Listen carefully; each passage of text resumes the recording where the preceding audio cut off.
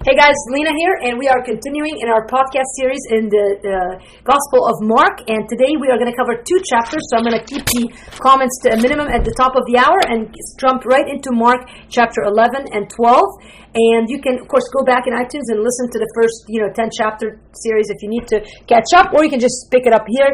I've titled today's teaching, Better by the Power of His Word. We are seeing Jesus in all of His glory in the Gospel of Mark. We've seen Him rule over the winds and the waves, and we've seen Him just speak healing into people, life into people, and we have seen Him just speak utter wisdom with authority, and all leading up to, in the last lesson, He gave the disciples a clear view of what He was here on this earth to do, which was to go to the cross and to die for our sins. That is who Jesus is. He didn't just come to live a good life. He didn't just come to give us hope that, we can be better people. He didn't come as a great prophet. He came and claimed to be the Son of God. He came as God, and He went to the cross after having lived a perfect life to pay the price for our sins. He died so that we would have life, and that is what Christians are so excited about. And if you know a Christian who's not excited about this, then tell them about Jesus, because you cannot think about Jesus and not completely and radically have a transformation in your perspective and in your attitude. So if today you're facing an utter disaster in your life, maybe your life is in a disaster point, maybe maybe it was done to you. You didn't even plan on the trouble that you're in. You were wronged by your spouse. You were wronged by your kids. You were wronged by your boss. And you feel completely victimized. I'm telling you, Christ has allowed these things in your life somehow to get you to listen to Him, to look to Him, to find Him, because only in Him will you find the peace that you're looking for. I'm an ER doctor. I spend my time and my life taking care of people who are sick. And I have found that in our worst state, when we're at the deathbed, everybody sort of thinks about the Lord. Now, I want us not to get to that point before we start thinking about Him. So I'm urging you to put your hope in God. And the reason that I do these podcasts is to help you to do that. So I told you I was going to be short on the intro, and I lied. So I apologize for that. But let's get into chapter 11, where Jesus is getting close to Jerusalem. And remember, what happens in Jerusalem is that He is going to die. And this whole book is only 16 chapters. Today we're going to finish 11 and 12. So we're coming towards the end. We're in towards the end of the second third. I don't know how you want to think of it, but it says they drew near to Jerusalem, to Bethphage and Bethany at the Mount of Olives, and Jesus sent 2 of His disciples and said to them, "Go into the village in front of you, and immediately as you enter it, you'll find a colt tied." This story about the colt was already prophesied in the Old Testament, in the book of Zephaniah, and it was going to play out. Basically, they would bring a colt, and not long ago we celebrated Passover, or the Palm Sunday, where it's the remembrance of Jesus coming into Jerusalem. Well, this is the story of it. And Jesus sends His disciples, and they bring in the colt, and they brought the colt to Jesus and threw their cloaks on it, and He sat on it. And imagine a king on a donkey coming in, and yet people are cheering. The same people who would cheer Him would 2 days later crucify Him and spit on Him. And so they enter Jerusalem and go to the temple. And so we're talking about Jesus, better by the power of His Word. He rules over everything by the power of His Word. And if you read the first few verses on your own, really this has been a theme that we have seen throughout this gospel. But we see it again here, where Jesus sends His disciples and says to them, "Go into the village, and as you enter it, you'll find a colt. Untie it and bring it. And if anyone says to you, 'Why are you doing it?' say, 'The Lord has need of it.'"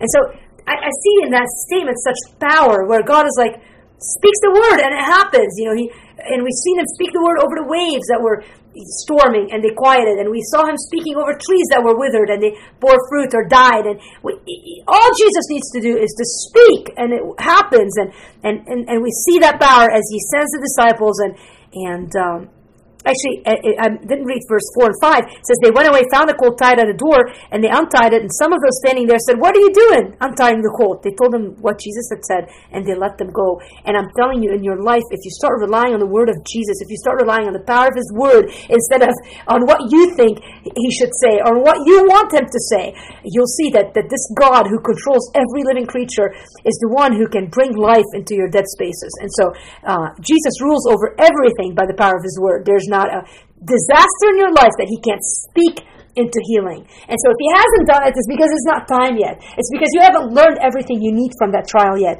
It's because there's more transformation in you and me to be done. And so in due season, that trial will pass. But if he wanted to, he would speak power into your situation. And listen to me, sometimes he hasn't done it because we haven't asked him to. And so may God give us the boldness to come before his throne and say, by God's grace, I'm asking you, Jesus, to please speak power into this and bring healing. And there are situations in my life, even as I record this podcast today, I have a specific situation that I need the Lord to speak his power into. And I'm resting in him to do that. Actually, there's many more than one, but one has been kind of the acute. You know how you have a lot of problems, but one that comes to the surface. This is the one that I'm in faith even now committing. God, I pray that you would speak your power into that situation. Whatever the outcome, I rest in you in that. So maybe you need to do that to some area in your life. So he rules over everything by the power of his word, and that should give us such hope and rest. Here's the second thought. He overthrows wickedness by the power of his word. Now we see him going into the I did this again. There's a few more verses that in verses 12 through 14, I didn't read them, but this is why it's so important for you to go through this chapter on your own. It says, on the following day when they came from Bethany, he was hungry. Seeing in the distance a fig tree in leaf, he went to see if he could find anything on it. When he came to it, he found nothing but leaves, for it was not the season for figs. And he said to it, may no one ever eat fruit from you again. So that kind of enhances this point number one. Now we move into the temple. In verse 15, they came to Jerusalem. He entered the temple and began to drive out those who sold and those who bought in the temple. And he overturned the tables of the money changers and the seats of those who sold pigeons. And he would not allow anyone to carry anything through the temple. And he was teaching them and saying to them, is it not written, my house shall be called a house of prayer for all the nations, but you have made it a den of robbers? We think of this meek Jesus who's nice to everyone. We think nice Jesus. But Jesus, who was more than nice, he was truthful Jesus. And he was Jesus who exemplified hatred of sin and power over sin and a desire for purity in his house. And listen, if you're accepting a lifestyle of sin right now, remember that Jesus hates sin. And make that move us to confess our sin and to repent and to live purely. Now the chief priests and the scribes heard him. They were seeking for a way to destroy him, for they feared him. They felt threatened because all the crowd was astonished at his teaching. And they were starting to plan his killing. But the point here about the power of his word, he overthrows wickedness by the power of his word. One word, one sentence, my house shall be called a house of prayer for all the nations, but you have made it a den of robbers. And they dared not fight him over this. And I just think if you're struggling with sin right now, remember that all it takes is a word from the Lord to overcome your sin. And I think sometimes we belittle the power of Scripture. And if you would just take time to meditate Scripture, and when you're facing a temptation, use God's word. That is what Jesus did in Matthew 4. He faced the temptation, and the way that he fought it was not to try harder. He simply rested in the promises of God and fixed his mind and meditated on the word so that it overflowed into his life. And then we use his word as power over our sinful places. So Jesus rules over everything by the power of his word. He overthrows wickedness by the power of his word, and then he overcomes our doubt by the power of his word. It's not abnormal to have doubt as we're following Jesus. We see Thomas, one of the disciples, with great doubt. We see the disciples were living with him day after day, and over and again Jesus says to them, do not doubt. And so in verses 20 of chapter 11, it says, they passed by in the morning, and they saw the fig tree withered away to its roots. Peter remembered and said to him, Rabbi, look, the fig tree that you cursed has withered. Jesus answered him, have faith in God. Truly I say to you, whoever says to this mountain, be taken up and thrown into the sea, and does not doubt in his heart, but believes that what he says will come to pass, it will be done for him. Therefore I tell you, whatever you ask in prayer, believe that you have received it, and it will be yours. Love that verse. And whenever you stand praying, forgive. See, a lot of us want to be like, well, I asked and it didn't happen. It says, whenever you stand praying, forgive. Maybe you're not seeing answers because there's lack of forgiveness in your life against your brothers and sisters in Christ. He says, if you have anything against anyone, so that your Father also who is in heaven may forgive you your trespasses. I just think this is awesome. God overcomes our doubt by the power of his word. He asks us to pray boldly, to ask specifically, and I'm telling you, he promises that we will see results. And so let us ask in faith. Let us not doubt in our hearts. Let us believe, have faith in God that his word is true. That if he tells us that he'll do something if we ask him, then let us take it seriously. And let us make sure that there's no sin between us and our brothers and sisters in Christ. Now, In verses 27 through 33, it says, they came again to Jerusalem. As he was walking in the temple, the chief priests and the scribes and elders came to him, and they said to him, by what authority are you doing these things?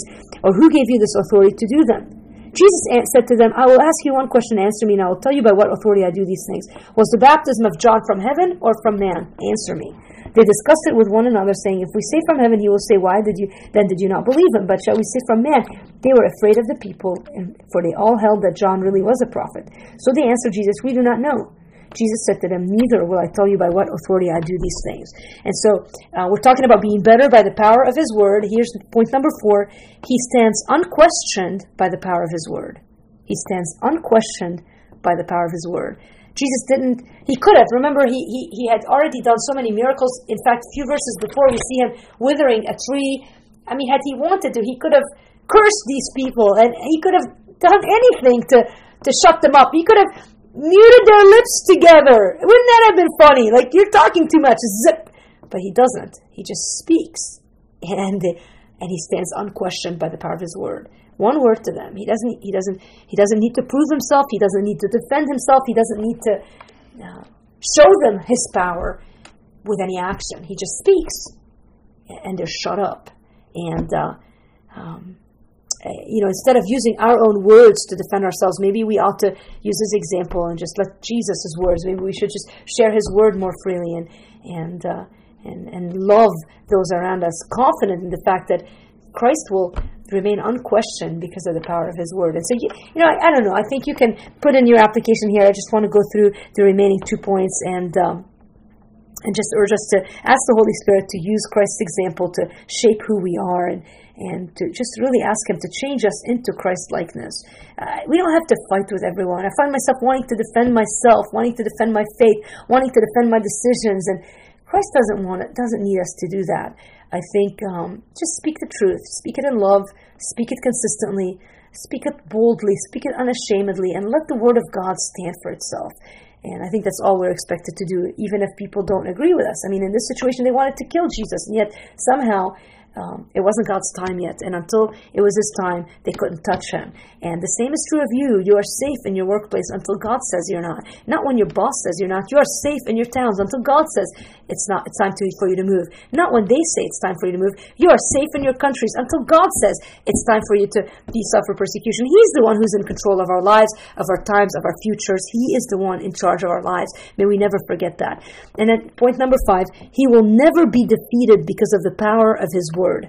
He will never be defeated because of the power of his word. In chapter 12 of Mark, Jesus is continuing his conversation with the Pharisees who want to kill him, and he gives them this anecdote, this parable of a man who planted a vineyard, put a fence around it, dug a pit for the winepress, built a tower.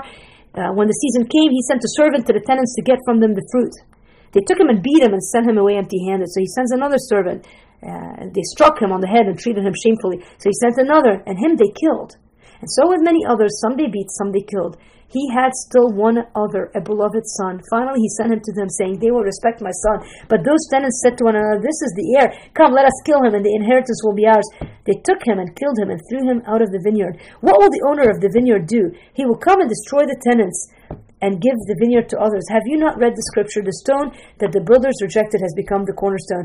This was the Lord's doing, and it is marvelous in our eyes. And Jesus is doing so much here. He told them basically in this, he was replaying their history in this parable. He says, I sent you prophet after prophet, and you shut them up, and you killed them, and you beat them, and you rejected them. And finally, this parable was saying, finally, God sent his son, and you're going to kill him. But listen, it's not over yet. What will the owner of the vineyard do? He will come and destroy the tenants and give the vineyard to others. And so he was basically telling the listeners, the Pharisees, the scribes, those who would kill him, that he was saying to them, you are going to kill me, but I'm going to rise again, and God is going to destroy you. And then the good news is going to be spread to the Gentiles as well. And this is the gospel right here. I mean, this is crazy. This is amazing prophecy, and this is Jesus speaking truth, and this is Jesus saying and speaking truth to them, and never defeated because of the power of his word. He is the chosen one. He is the Son. He is greater than Caesar. He is. The remaining verses between 12 to 17, they try to trick him. They say, "Are you paying your taxes?"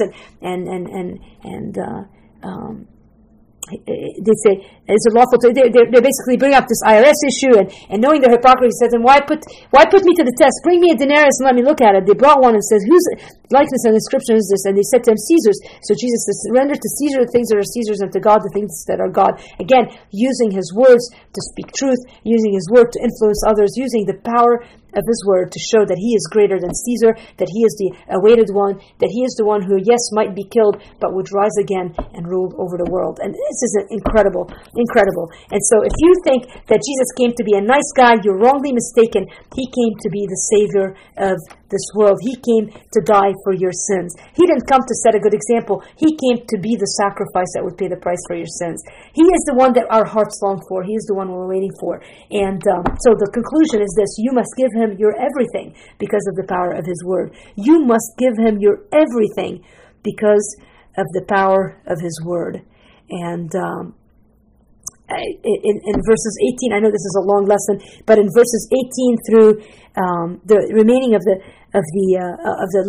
chapter, basically, where there's a further discussion with the Sadducees. Again, they're trying to get him to be off track. They're trying to get him to trip up in his words. And of course, he doesn't trip up in his words because he is the Word, and he wrote the book that they were studying. I mean, he was the book that they were studying. And so one of the scribes came up and heard them disputing with one another. Seeing that he answered them well, asked, which commandment is the most important of all? And so Jesus says, the most important is, hear, O Israel, the Lord our God, the Lord is one. And you shall love the Lord your God with all your heart, all your soul, with all your mind, and with all your strength. The second is this: you shall love your neighbor as yourself. There is no other commandment greater than these. Love God and love others. And of course, they're nowhere near accepting God's ways, and so they think they're there. And Jesus doesn't engage in discussion with them. He just says, "You're not far." When they kind of come back with a rebuttal, he says, "You're not far from the kingdom of God." And as Jesus taught in the temple, he said, how can a scribe say that the Christ is the son of David? David himself in the Holy Scripture Spirit declared, the Lord said to my right hand, the Lord said to my Lord, sit at my right hand until I put your enemies under your feet. David himself calls him Lord. So how is he his son? And the great throng heard him gladly. And in his teaching, he said, beware of the scribes who like to walk around in long robes and like greetings in the marketplaces and have the best seats in the synagogues and the places of honor at feasts, who devour widows' houses and for a pretense make long prayers. They will receive the greater condemnation. Now, to apply this truth, he says, he sat down opposite the treasury and watched the people putting money into the offering box. Many rich people put in large sums, and a poor widow came and put in 2 small copper coins, which make a penny. And he called his disciples to him and said to them, truly I say to you, this poor widow has put in more than all those who are contributing to the offering box, for they all contributed out of their abundance. But she out of her poverty has put in everything she had, all she had to live on. See, if you believe that Jesus rules over everything by the power of his word, as we've seen him do in the Gospel of Mark, if you believe that he overthrows wickedness by the power of his word, if you believe that he can overcome your doubt by the power of his word, if you believe that he stands unquestioned by the power of his word, if you believe that he will never be defeated because of the power of his word, if you're like, check, then the conclusion is you must give him your everything because of the power of his word. Stop feeling good about yourselves because you've given him a small part or a big part or a 99% part. What God wants from us is everything. Everything that we are, everything that we have, we are his. We have been bought with a price. He paid the price for us through his blood. Now our bodies are no longer our own. Our lives are no longer our own. We are his. Where he says we will go, what he tells us we will do. Oh, may we understand the reality of this truth. He is our Lord and Savior. We are his disciples and his followers. That is what it means to be a disciple. It is to give yourself completely to the Lord. And listen, if you're a follower of Jesus, I believe with all my heart that every trial we go through, every difficulty we go through is our opportunity to be shown by God that there are some things we're still hanging on to. And it's time for us to surrender. And so he's doing those things in my life. He's showing me some things that I'm still hanging on to. And I gladly say, God, take them. I want you more than I want those things. And if you're not in that place, then I pray that God would soften your heart, that you would get to that place. And if you don't even, if you haven't come to the point where you can say, check, if you don't believe the power of his word, then I'm going to ask you this. Ask the Lord to show you the power of his word this week. Just say, God, if what you're saying is true, if your word is that powerful, speak your word in my life. Show me that your word is true. And let him do the rest. I have friend after friend who started at that point and are now completely surrendered followers of Jesus because God came through for them when they asked that prayer. God, show yourself to me, reveal yourself to me. And so that's all God really expects is for you to ask Him to show yourself. He won't force Himself on you, but I think if you've tuned into this podcast, it's because deep in your soul is a hunger for more.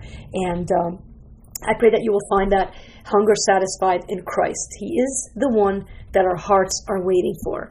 And may we find joy in Him. Hey, I'll be back in a couple of weeks. Remember, my book Resolved is out. You can buy it on any of the websites, Amazon, Barnes & Noble, blah, blah, blah.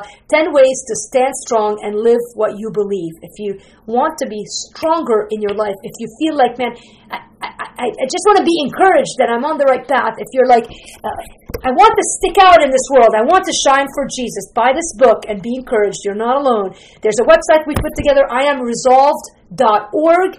Go on it. Read about the book. Watch the skit, whatever, the promo things. There's some Bible studies. If you buy the book, you get a 10-week free DVD series to go along with it. It's yours. We believe it'll help you. We believe you'll enjoy it.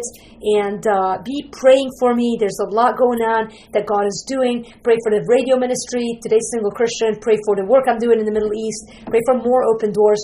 Pray for more lives impacted for the gospel. Pray for God to be glorified through the teaching of His word. And pray for deep joy in our souls as we seek to pursue Him and to glorify Him in everything we do. Hey, I'm your friend. Email me if you have any questions. Lina@livingwithpower.org. Lina, Lina, @livingwithpower.org. Have a great week, guys. I'm praying for you.